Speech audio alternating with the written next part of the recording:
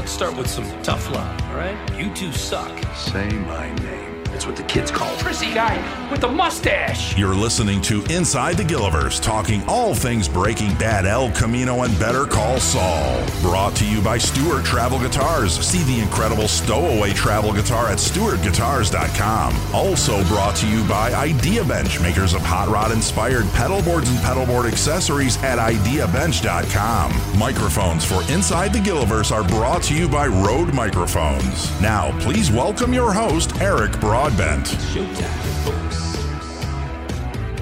Good evening, everyone. Thank you for joining us for episode 20 of Inside the Gillivers, where we talk all things Breaking Bad, El Camino, and Better Call Saul. My name is Eric Broadbent, and it comes with the most extreme pleasure to welcome tonight's guest, director of photography for all those beautiful visuals that we saw and love in Breaking Bad, Michael Slovis. Michael, thank you so much for joining us. How are you? My pleasure. I'm fine. Thank you. It's so good to see you. And you spoiled me tonight by popping into our software. I didn't have to do anything fancy or anything like that. So I think we're going to get right off the hop with a great show tonight. A bunch of people jumping in to ask some questions right away. But before we get into the questions, you and I were just talking off air a little bit. A while back, you had a couple of things to celebrate. Number one, well, you've been busy working, but you also had a wedding in the family. Want to tell us a little bit about that? Yeah, my middle child, Jake, my younger son, got married 3 weeks ago here in New Jersey, and we did a socially distant, COVID observant wedding. It was really very nice. We had a great time. Thank you. Nice. Well, congratulations to the family. That's a very, very big thing. And as I was telling you off the air too, my better half here loves Halloween. That's her thing. So very, very cool. So we have a tent in our backyard. We decorated the tent with a lot of Halloween lighting and all. So that's good. Yeah, you know a little bit about lighting, a little bit, I think. A little bit? A little bit. That's good. So a couple of questions coming in right off the get-go from our YouTube members. This one's from Karina. She says, the episode of Breaking Bad you directed in season 5, Live Free or Die, with the magnets is one of her favorites. You said that the magnet scene was with the truck in the evidence room was influenced by Hitchcock's The Birds scene in the playground with Tippi Hedren and the birds landing slowly behind her unnoticed. Is Hitchcock a big influence for you? And can you also tell everyone about the awesome use of visual effects for that scene, since it shows great use of them? Well, let's talk about how we did that.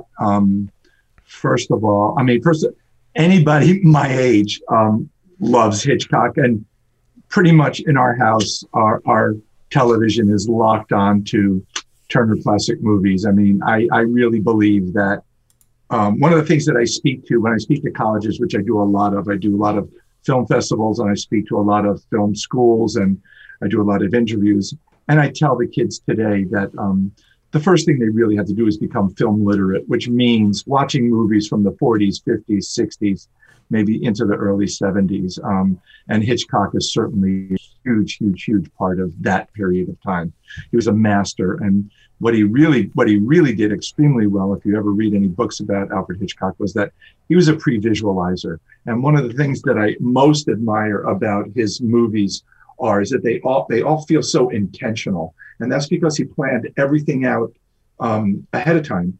To Alfred Hitchcock, the making of the movie was sort of secondary to the writing and the planning out of it. And I sort of operate in very much the same way. I really am a very, very keen on pre-production, and I plan everything out to the minute before we go into shoot. The interesting thing about that episode was, and one of the things that we did a lot on Breaking Bad, and I don't know if they've spoken, if your previous guests have spoken about this, is that Vince is really an old school guy, loves movies from the 40s, loves movies in the 50s. Obviously, the movies that influenced Breaking Bad, things like French Connection or The Good, the Bad, the Ugly, those kinds of movies came later, but he really likes old school things. The only visual effects that we did in that, especially for the sequence where the truck goes up onto its side and everything in the room starts to move slowly, which was my idea, to sort of start small with a little paper clip and then the tricycle and all that stuff. We did that practically. that was not visual effects. The only visual effects that we did was we did wire work. We took out the wires that moved everything, which is pretty much the way they would have done it in the 1940s or 50s. So let's talk about the truck going over on its side outside. Most of the suspense is in very standard photographic techniques. Shooting the rheostat going up and the guys in the truck and sound effects and whatnot. Then we just used a jack to hoist the truck up onto its side, which we later, for the wide shots, we just took out, we painted out in VisFX. It's not that we turned it truck visual effects wise or anything. We used a real truck, and we put it up onto its side. We made it safe so that we could, once it was up, after the hydraulic lifts took it into that position, we made it safe so that the crew and the cast could walk around it, and that was it. The room with all of the items in it, where everything started going to the side, we debated a lot of ways of doing that. I really had to think that through, and one of my original ideas was building a room a la Fred Astaire, dancing on the ceiling and turning it over and having everything fall over, but that was too uncontrollable. So literally what we did was we built a set. We had one wall that had a lot of little holes in it, and we ran wires to everything that we wanted to move. Literally, that's how we did it. And I would pick the individual items that I wanted to move, and we would just shoot them and move them. In the big wide shots, it was literally wires that went to the lamps, that pulled the lamps across, that pulled pots and pans and hammers and whatnot off of the shelves, and then when they got to the end of the wall, they would just stick there. So they would hold the wires tight, and I would just call out numbers. So we had we had maybe 6 or 8 prop and grips behind the wall, with each of them holding numbered wires. And I would call out the numbers, 1, 2, 3, 4, 5, which we had worked out all ahead of time. And we just shot it. It went very smoothly on the day. It went without a hitch.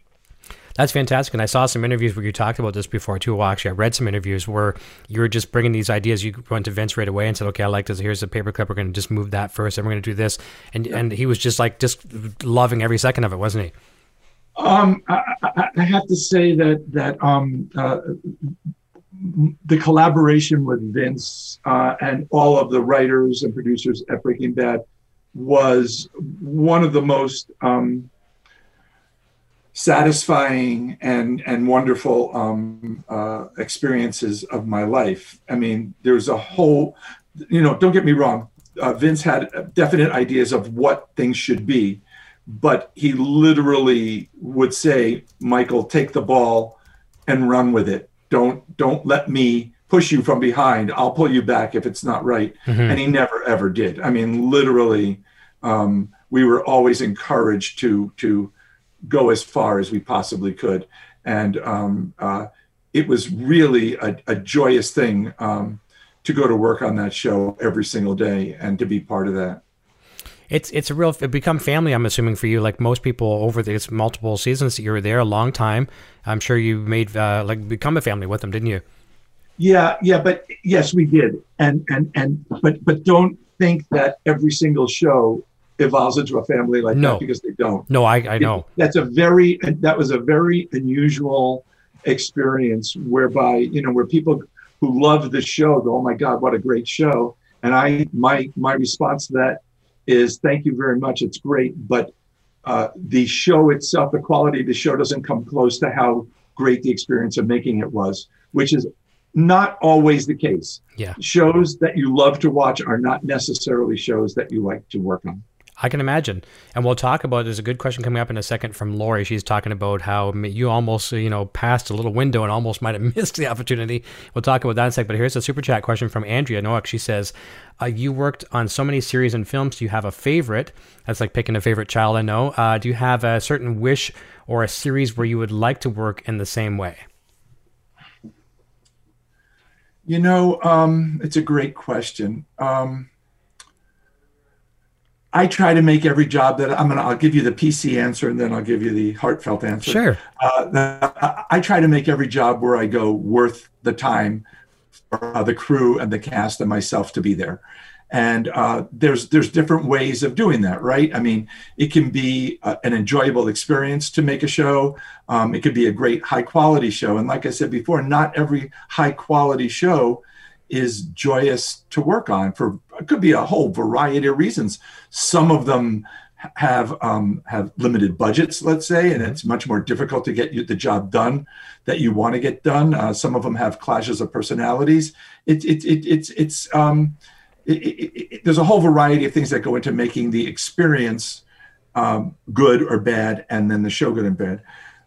For sure, Breaking Bad is one of the top experiences and shows that any of us have ever done. I mean, we have all stayed friends and in contact with one another since that. And here I am. How long ago did I wrap that show? 8 years ago or something like that, or 9 years ago?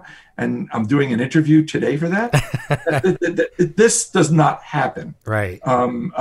This kind of stuff. And now, because of the time, Eric, there's a whole new generation of people that are watching this show that weren't old enough to watch it back then. And I get emails and calls and requests all the time because of it, because they're just discovering it. It's the show that literally won't go away or die, and for good reason, because it's, in my opinion, it's up in the pantheon of great television. With the I Love Lucy's and the Sopranos and the Honeymooners of the world. To me, I think that's a very fair answer for sure. What do you think? This wasn't a question I had for you, but to answer what you just said there, like sometimes there's some magic on set and sometimes there isn't. What and we're hearing the exact same things for Better Call Saul. I mean, a lot of the same team is over there, not all of them, but a big chunk. What are some of the magic ingredients of Breaking Bad? Was it the writers? Was it the crew? A little the talent? Was it a little bit of everything? It was just like if you went to a cocktail party and it worked. Gotcha. You go there and can you tell me why the cocktail party that you went to a month ago was way more successful than the one that you went to 6 months ago? It's just the chemistry. It's just we were all on location. Being on location really helps you because you need each other, so you socialize together. But it was also the personalities. I mean, the cast was just such a special group of people, and they all knew how good the material was, and so literally none of us wanted to screw it up. It's kind of that simple. I mean, when I read the material and hoped to work on it, my hope was that I just wouldn't go there and screw it up, because it was such good material, and you just don't come across good material like that. Then when it turns out that you're working with people like Vince, who's just one of the sweetest, nicest people around, and certainly the smartest guy in the room wherever he is, that helps contribute to it. And then Brian comes in, and Betsy and Dean and everybody else that came on. I mean, we were all friends and we socialized together. We would go out to dinner. We would have picnics. There were babies born and people passed away on the show. And it was like a family, and everybody embraced each other with our real life stuff as well as the work stuff. Absolutely beautiful. And just to take a second as well, too, I want to give you some credit here, big credit on this, because you mentioned a couple of shows. I don't remember exactly every one. You said I Love Lucy and The Sopranos and things of that nature. Timeless TV, that will always live. And me being a musician, I like music that's timeless. I like Van Halen. Their music, you can listen to them 40 years from now. They're still going to sound like Van Halen. It's not really dated. Do you think that your approach to capturing what we saw is? I feel it's timeless. Do you feel your work is timeless as far as looking at it again? We're not dating it with people aren't talking about Facebook and showing necessarily huge technology. Do you think you're able to have it? Do you think your work is timeless on that show? It's not a fair question to ask me because I don't think of my work that way. Okay. I love what I was doing at the time. I had worked a very long time to become I can tell you this. I worked a very long time to become a DP. It's not an easy thing to attain. So anybody that you're interviewing or that you meet, like when you talk to Marshall, it's not something that you do by default. It's something that you have to have your eye on the prize, and you have to want it very badly, because if you don't, there are 1,000 people that want that job from you. So it was very important to me that when I found this material that I was madly in love with, to do a great job. As far as the look, we didn't know at the time. All I knew was that I was encouraged to tell the story in the way that I saw it. And there's actually like a funny story that goes like this, because when I got the call to do the job, I had just come from, I don't remember where it was. I was in Europe or something like that.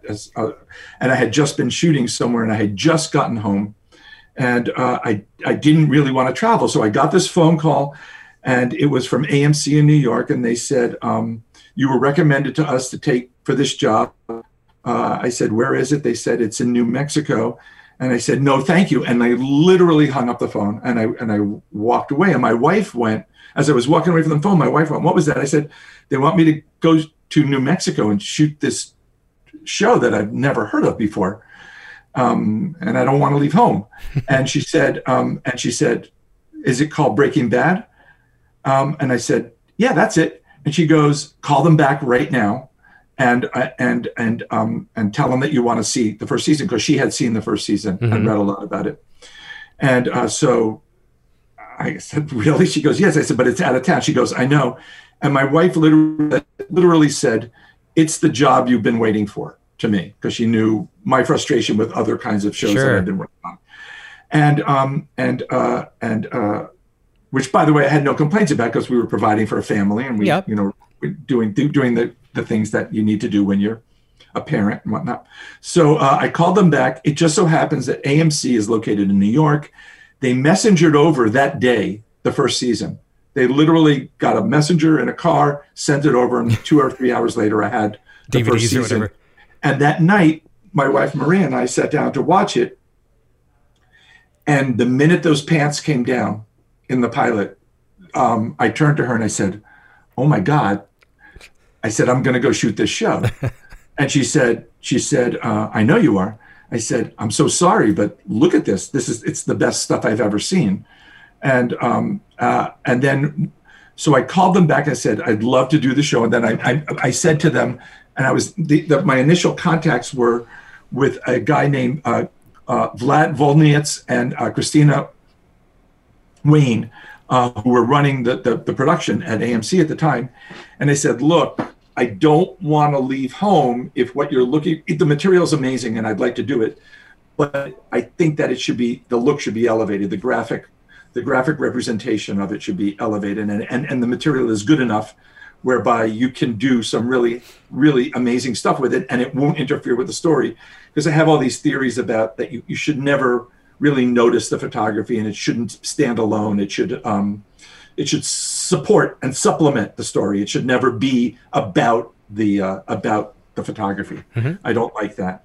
And so they said, no, that's what we want. We want you to go there and tell the story. And then I got on the phone with Vince, and I said, I'd love to do it. And I was recommended to the job by one of the directors from the first season, my friend Adam Bernstein, who told Vince, this is who you should interview to come consider doing this job.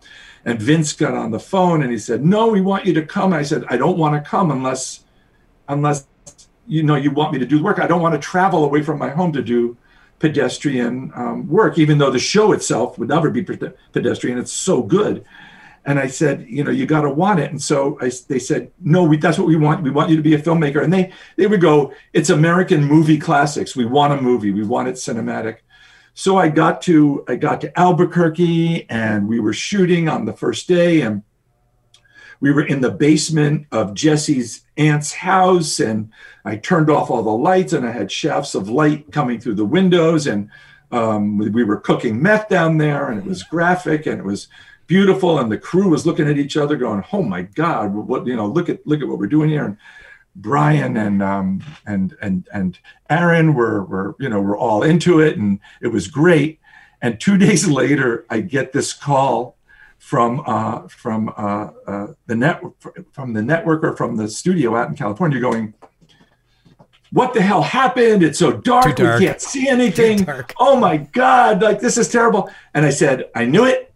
I'm done. I knew it. I'm out of here. I'm gonna go home. And I literally start thinking about packing up my cases. And right after that, I get a phone call from AMC in New York. Vlad and Christina get on the phone and go, oh my God, it's wonderful. Don't change a thing. It's incredible. We're so glad you're there. And an hour later or 15 minutes later, I get a phone call from Vince going, oh my God, Michael, I just saw the dailies and like, it's incredible. Don't change a thing. It's wonderful. I'm so glad you're there. And a week later, I got a call from the network and the studio, and they went, it's wonderful. We're so glad you're there. Wow.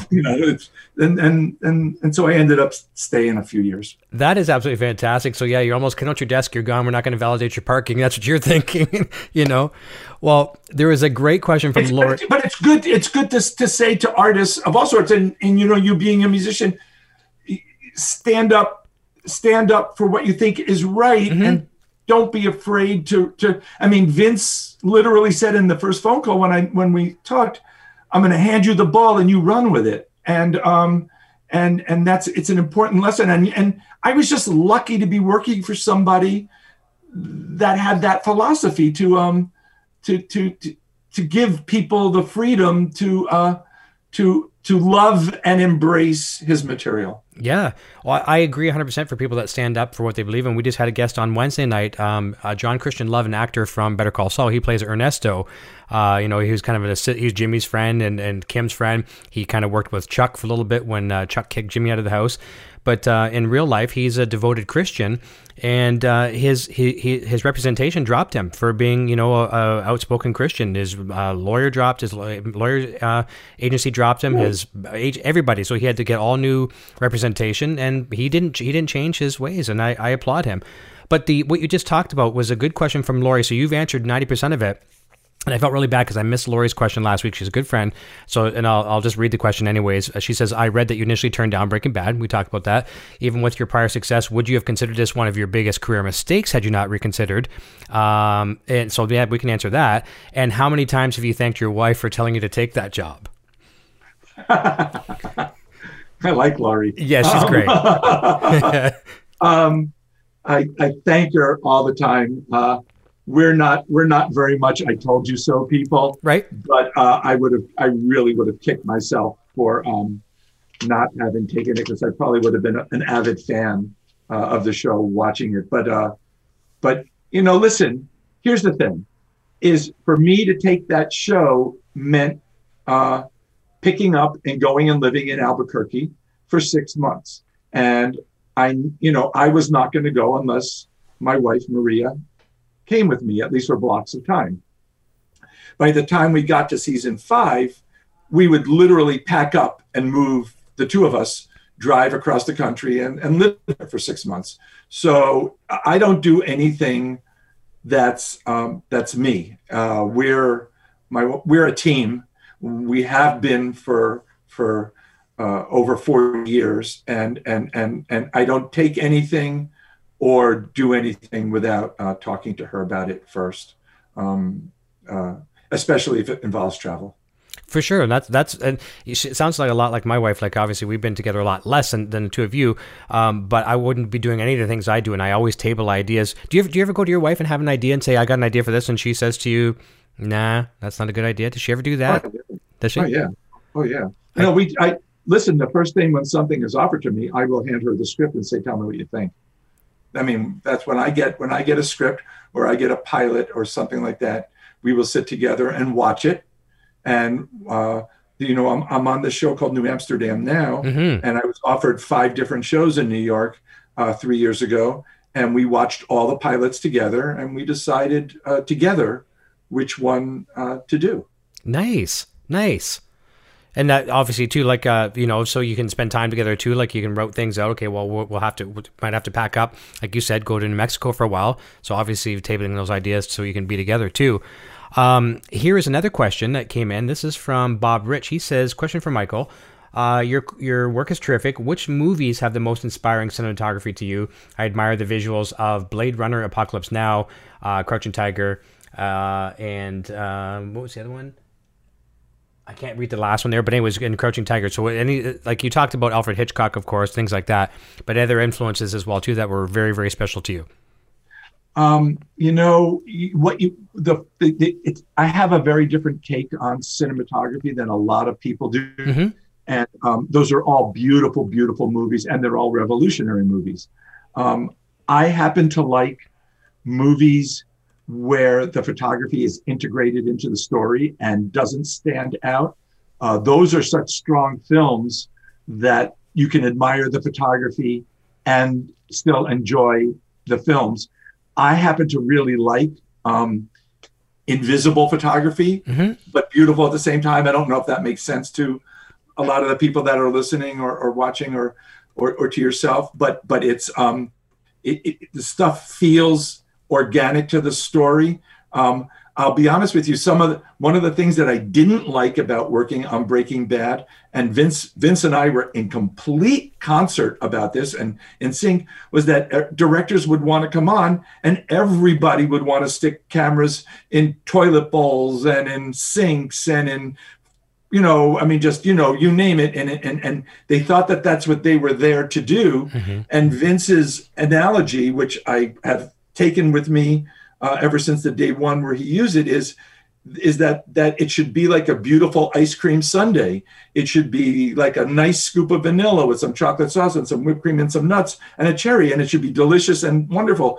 It shouldn't be a mess of chocolate, vanilla, pistachio, and chocolate syrup and nuts and pineapple and strawberries, and that ends up just being a mess. Yeah. It should be an elegant, organic piece of unity. And that's what we strived for on that show. Now, fortunately, the material was so good that, like those movies that you just talked about, the material was so good that we could put a stronger graphic representation, or what I call a visual vocabulary, onto the show, and it would support it. And it would just sort of nudge it along or help it along. And it wouldn't become about the photography. Some of the photography became a character. That was not my intent to begin with. But it certainly did become part of the vocabulary of that show. And the vocabulary of that show worked because of the material of that show. It's not that you can take that vocabulary and put it onto, another TV show and still have it work. You don't take that and put it on 30 Rock. No. It's not going to be the same. That's right. I'm really glad that you mentioned this, because I totally get what you're getting, where you're coming from. I'm a photographer, just a photographer. Nothing, nowhere like in your work, but I do videos and I'm a photographer as well too. So I can appreciate it. And it's raised the bar for the sequel as well too. I mean, Better Call Saul now has some big shoes to fill, and they're doing great, obviously. But someone that you've worked with for quite a bit, Dave Porter, I've had him on the show here. I love his work. I mean, love his work. And he is in the kind of the same creative space as you, where his music, his scores have been quoted as being a character on the show. Bryan Cranston said it, Vince has said it, and it's like the good musician knowing, let's say you got a 20-piece drum kit, doesn't mean you have to hit every piece of that drum kit. Knowing when to play and when not to play is crucial. And you mentioned the word character. You said sometimes your work has become a character on the show, and that's a point I was going to make. It does without you being, purposely setting out to do that. But how does one not step on what's the brilliance of the acting, which was great on that show. The casting directors, as you know, you work with casting directors, and you know a lot of different shows. They're the same ones that work on a lot of these shows: Walking Dead, Breaking Bad, Better Call Saul, things like that. How do you contribute to it without taking away? Like it just comes with the talent and the practice and the work that you've done over the experience, right? Yeah, I think that's a very true statement. I knew the material was really that good, and I just wanted to support it. So I looked for ways to not get in the way, but to support the drama that was trying to be told. It's not an intentional thing; it's an instinctive thing, and it's kind of who you are, right? I mean, when your music analogy was perfect because, and you use a great example of the notes that you don't play. That's a great big B.B. King thing, right? B.B. King was famous for the notes that he didn't play. I mean, he didn't fill in lots and lots and lots of notes, but every single one that he touched was gold and magic. And I think that I tried to just not get in the way of the story. And if I felt myself going there, I would pull myself back. I was never, ever pulled back by Vince or the producers or any of the writers. They trusted me completely with the look. And that's one of the things is that it's one of the reasons I stopped shooting, to be totally honest, was because on that show, I had a lot of control. So the way people shoot things now is you shoot and you get a very broad dynamic range in terms of your video, or even on film. People, when they still shoot film, they still shoot The Walking Dead on film, but they transfer to a broad dynamic range. And then you can sort of color and do things later on. The way we did Breaking Bad was like an old school movie. I would color my dailies on a daily basis. Every single day, I talked to the colorist and we burned in the color. You couldn't change it. If I showed you screen captures from the dailies that I got, which is how I looked, because we didn't have all this technology when we were doing the show, I would get screen captures that were emailed to me. If I showed you those, it would look just like the show that you saw in the end. Wow. And so it became very easy to put the shows together at the very end of the assembly process. And if there was something that I didn't like in the dailies, I would go back and I would retransfer it. And I would say, I want you to take reels 3 and 4 from yesterday and retransfer them and take away the magenta or add the green or do whatever, do this and this and that. If it's a small amount, then no. If it's a big amount, then yes. And what ended up happening was they ended up in a situation whereby the shows were finished very, very quickly because we did all the work in camera. Things like that golden look that you saw in Mexico. Mm-hmm. Well, Vince and I went on a search for that look. And that was all filters on the cameras. You couldn't take it away. It was in there. It was burned in. Baked. Baked in. And I would shoot a reference card of a neutral color, and then I'd put the filters in, and we shot it with it. You could take it out, but it wouldn't look very good. Yeah. And we went through a whole bunch of different colors to try to find the right color for our Mexico, so that every time you went to Mexico, you knew where you were. And that's, it was my idea. I said, I really want to open up the season, since we started that with Brian's episode in Mexico. I want people to know that we're somewhere different right off the bat, that it's a different kind of a place. And he bought it. And Vince loves photography and cinematography.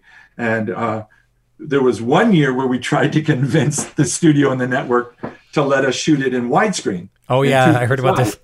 Yep. I came up with this idea that and Vince and I went to them, and it didn't fly. Old Western, right? Kind of a West, Wild West. It would fit. Yeah. It would. The good, the bad, the ugly. Yeah. It's that's what we wanted to do. That's insanely awesome.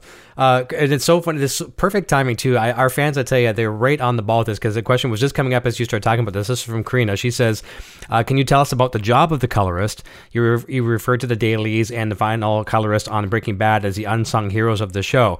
So yeah, you kind of talked about that a little bit, but yeah, the colorist, the job of the colorist is amazing in some of the shows that you've worked on as well. And obviously a big nod to you too. But yeah, talk about the colorist a little bit. So the way that we would do it, I did it very, very simply. There is a tool that when we shot film, Breaking Bad was 99% shot on film, and when you shoot film, the most important thing is finding that neutral light, so that everything that the cinematographer does is then expressed in the final coloring. You want to avoid a situation. I wanted to avoid a situation whereby they were going in and changing all of my footage later on. Mm-hmm. So I would give this neutral gray card, it's called an 18% gray card, to the colorist. And I would shoot it on the set and it would determine what the exposure was. He would look at it in the transfer facility, set the machine at 18%. And basically then he knew what I was looking for. Now he might go up and down just a little bit, but for the most part, he just would let that thing ride. And he saw at that point, because that was a reference, and an 18% gray card has equal amounts of every color on the spectrum that's photographable, right? So everything from no light to blackness to white, and everything in between. And so then what you do, how you manipulate it on the set, would then be evident on the transfer. He would put those numbers in, and those numbers would carry over to the final coloring when the show was edited, and all they had to do was plug in those numbers, and boom, the show came out looking like the way we wanted it. And at the very beginning, Vince was very deferential to me, which just doesn't happen. The colorist would say, "What do you think about this?" And Vince would go, "I like it. We should check with Michael." Wow. That just does not happen in commercial filmmaking. And which is one of the reasons why I stopped shooting, because it would never happen again. And I am grateful. But the important thing about that is there was consistency from the conception of the photography and the storytelling all the way through to the finish. And it can't be 4 different people's jobs. No, it has to be. If you're a director of photography, then you've got to direct it from the very beginning right through to the finish. I mean, in the old days, people like Gordon Willis and Laszlo Kovacs and all those people, they would go to the printing sessions of their films. I mean, they would look at dailies every day. They would monitor how the dailies were being produced, how the lab affected their exposures and their sensitometric curves. And then they would go and they would do the coloring at the very end, and they would see how the prints come up, and they would supervise the internegatives and all this other stuff. So I knew that was sort of disappearing, at least for people on the level that I shot. And so it was one of the things that helped nudge me out the door. I got it. Well, this again, our fans being the savvy that they are, there's a great question leading into that as well too. So it's a comment and a question. This is a comment first from Nat. She says, "Great video and audio quality tonight." While Michael Slovis is here, so I could not have inferior quality. So that's why. Actually, I just got lucky, but we'll take the credit. And she also says, "What made you?" Okay, and you kind of answered it, but what made you make the jump from DP to director, and how long were you thinking about it before you actually did it? It was a long transition. I started working on a TV series called Ed for NBC and Paramount that I was shooting in New Jersey, and it's one of my favorite experiences as well. It ranks, right up there with Breaking Bad, with Julie Bowen and Tom Cavanaugh, and I mean, it just was an exceptional experience.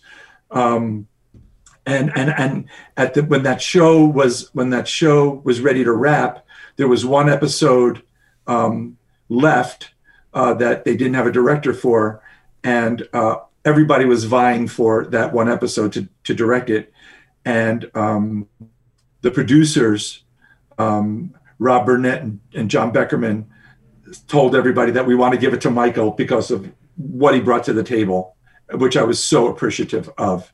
And so that was the first commercial directing that I had done after films that I did for film school, pretty much.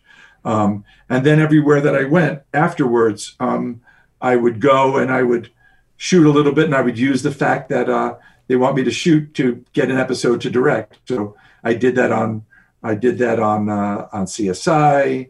I did that on Rubicon. I did it on 30 Rock. So everywhere I'd go and shoot, I would ask to direct an episode, and that's how I built up a reel.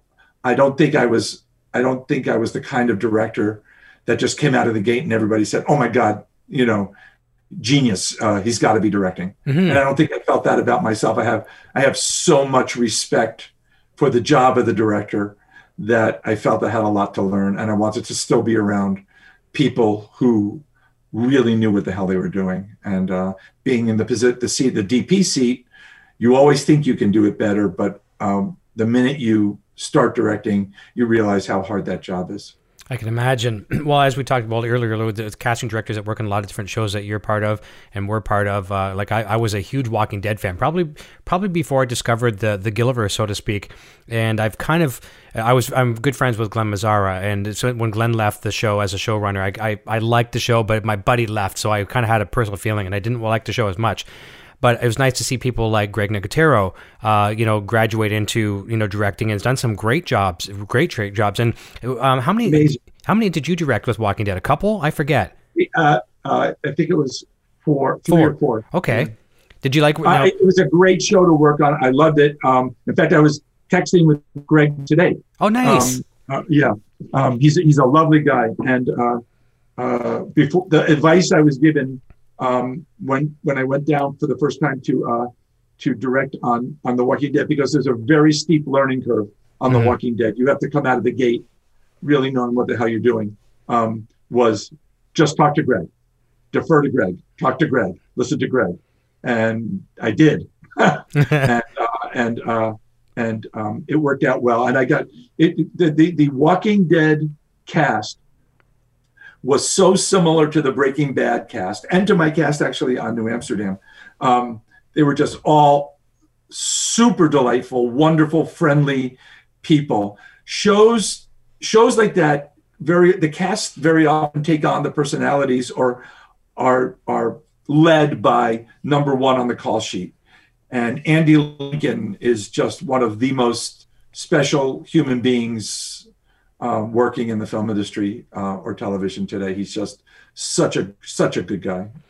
He was my favorite. I mean, I tend to have my favorites in the shows. Obviously, Rick was my favorite on the show. He's got a couple things coming out doing for Christmas. He's got Penguin Bloom coming up. Actually, that's in the new year. That's going to be good to see.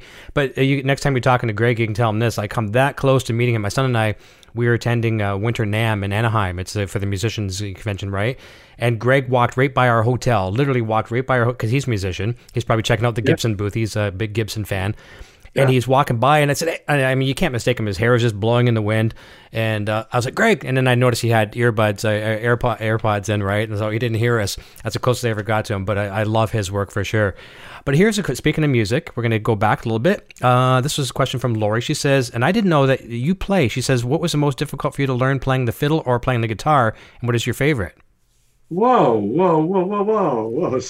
I didn't know. So I'm educated. I'm schooled here tonight. And that's not the first time. That's really, somebody's heard me talk or something. I'm looking around to see if Laurie's somewhere around here. Yeah, there's a camera. We get the big brothers, big sisters listening. Learning to play the guitar is the hardest thing I've ever done. I find it very, very hard. It's the style. When I was 18 years old, I discovered traditional Irish, Celtic, Welsh music when I went to school in upstate New York, and I sold my beautiful Blue Sparkle Slingerland drum set to which I wish I had now, because they're worth a bloody fortune, those things. Yeah. And I bought a fiddle, and I took fiddle lessons, and I played Irish and Celtic, English, Welsh fiddle tunes for years, and I still love the music. When we got married in New York, we had I used to play. When I moved to New York, I had no friends. I didn't know anybody, but I could play the fiddle. And I would go to sessions in Kaylee's in Irish bars in New York, where if you showed up with an instrument, you got free beer. And so, that was my social life for the first couple of years that I was in New York City. That's smart. That's smart. Well, I wasn't very good, but I would learn, and I'm obviously not Irish. But I had a little realistic cassette recorder, and I would record the songs that they would play, and then I'd go home for the weekend. I would learn those songs. I'd go back and I would play them. But when I was in, it's tied into Breaking Bad. When I was in New Mexico, I needed something to do on the weekends because I was alone on the weekends. And so I started taking guitar lessons from a really amazing guitar teacher named Dan Dowling down there, who's a well-known jazz guitar player. I always wanted to learn 3-finger picking blues style guitar. And I'm still working on it. It's really hard. Good. It's good discipline, right? I mean, I'm sure things like that too. It discipline for your regular job. But that's good to hear, because being a musician myself, I love that. And there is so much musical talent in the Gilliverse. You know, throughout these shows. Like I know off the top of my head, like 5 guitar players, so the actors and things like that, singers. Patrick Fabian, great on the piano. It's just so much talent. I mean, obviously, people that are in the arts they've got more than one egg in the basket, you know. Yeah, Nick Otero also. Nick Otero's office looks like what I'm looking at in your background too. You walk into his office, there's a bunch of zombies and walkers and things like that, and then there's a bunch of guitars. Nice. You know, sitting, and he might pick it up, sit there, play while he's, you know, talking about special effects or something. Isn't that cool? One of these days I'm going to talk to him. I'll talk to him probably 90% music, and then we'll talk 10% Walking Dead. And I think fans will love that too, because it's not just always about the show. But that's fantastic. Let's talk literally for a second about, you mentioned New Amsterdam a couple times. And, you know, you're working right now. We're kind of stuck right in the middle of this pandemic. It's, you know, hasn't really gotten much better. Can you share with our viewers how you've been able to work, you know, in this type of environment? And you were sharing a few things with me off the air. It's not necessarily always the easiest, but share how you're able to do it. So I'm working on a show for NBC. I decided 3 years ago that I didn't want to travel anymore, and I wanted to work at home. I have grandchildren, and I have an elderly father who's still with us and doing well. So I wanted to be here in New Jersey or in the New York area as much as I possibly could. So I didn't want to travel out of the area. So I took a job on this show that I was very impressed with with the pilot, and I'm so glad I did. It's a wonderful experience. We have a great cast, and actually we really do tell important stories with a heart. It's a show with a heart.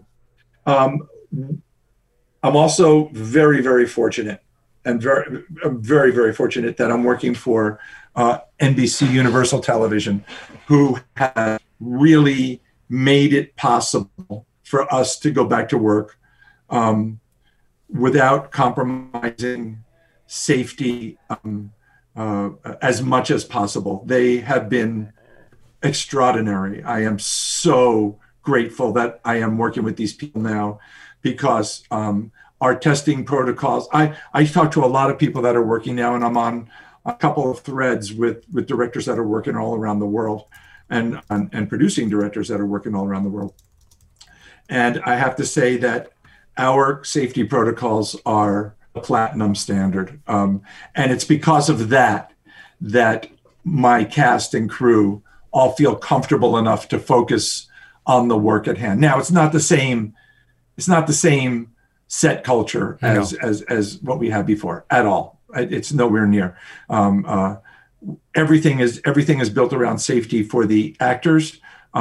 We have testing protocols that are rigid, and you cannot get on our set. We have colored wristbands. We're broken into pods and zones that you just can't get close to the actors unless you have the right wristband, and you get by security, and you're tested. And there's a whole lot of protocols that you have to go through in order just to get near the camera or get near the actors. The cast, wears masks for rehearsals. They take them off just when we're ready to shoot, if it's part of the scene that they don't have a mask on. And the crew wears masks and face shields all day. So, and I respect them so much.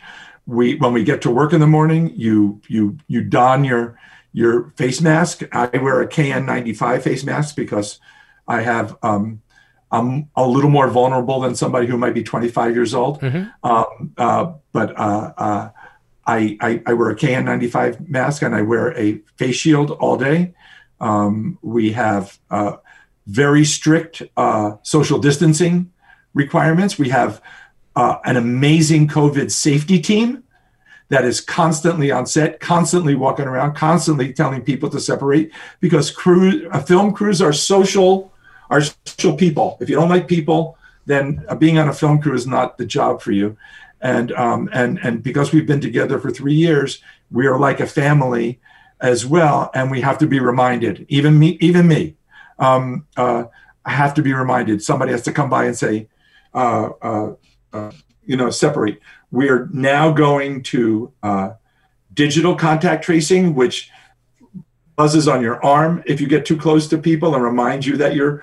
So this is all NBC, and I have to say, I don't have enough kudos for them or enough words to show my appreciation on behalf of the cast and the crew to them for what they've done for us. It's amazing.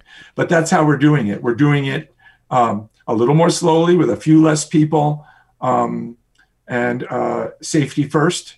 And we modify the way we shoot things so that we can still make our days, and we've shortened our days a little bit.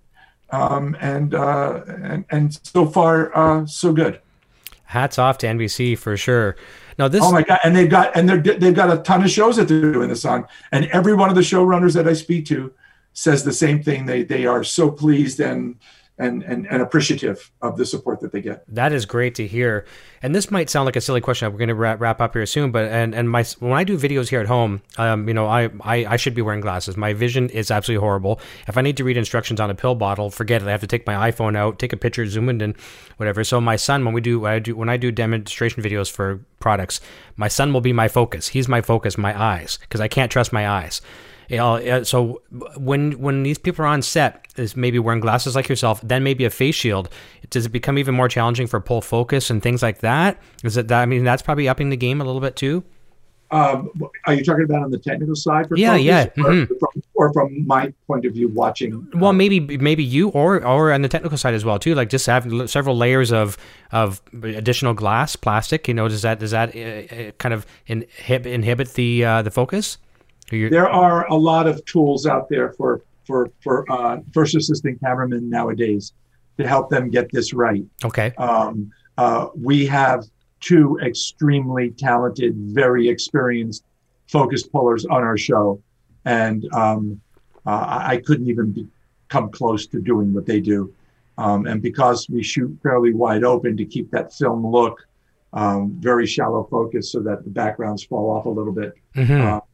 I would not even be able to come close to doing what they do, but they're amazing, but they're very experienced and they also have now more technical tools to help them do it with very high resolution monitors and focus assistant things. And so there are. And for me, it's hard all day. I have to say it's very difficult for me because my eyes get strained and they start to itch after a while.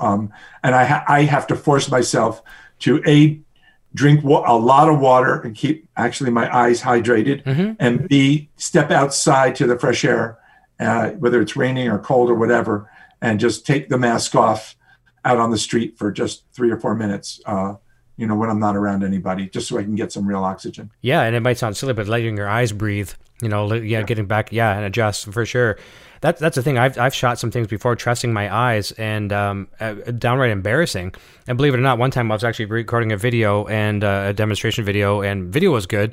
And the microphone I'm talking into right now, it's a front diaphragm microphone. You can't see it because of the sock I've got over it, but it got turned in the in the mount, so I'm talking into the back of the microphone. And I don't like to shoot on my own. It's always good to have someone with you, you know, being at the ears, the eyes, whatever. And I watched it back, and I was talking to it sounded like a Taco Bell drive-through. I was like, what can I do? It's gone. And then you don't even want to do it again. Like I know that can't happen to you in the working world.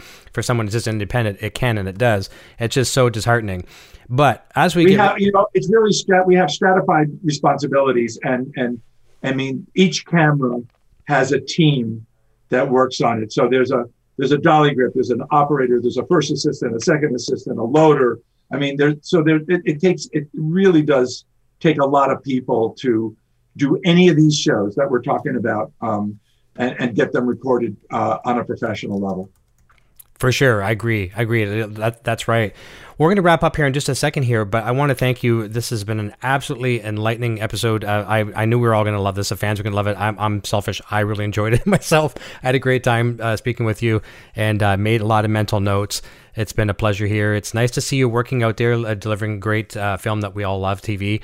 And just thank you so much for what you did for the Breaking Bad universe, and subsequent what's now is, you know, let's raise that bar. It's amazing, and you're a rock star in this world.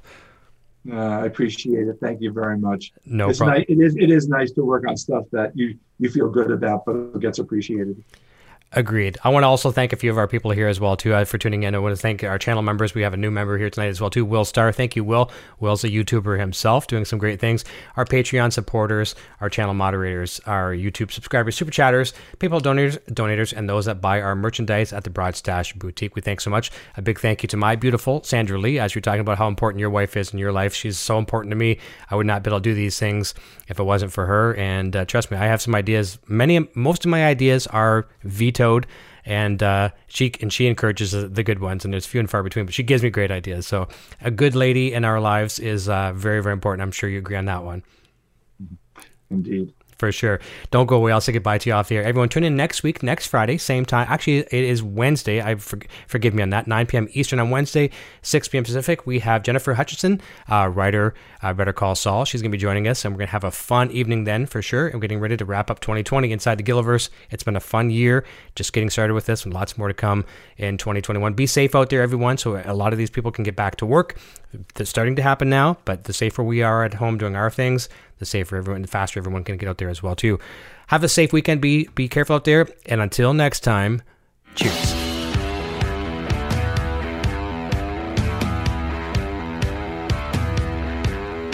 Thanks again for tuning into Inside the Gilliverse with Eric Broadbent. Be sure to check back each week for more great discussions and interviews with cast and crew from Breaking Bad, El Camino, and Better Call Saul.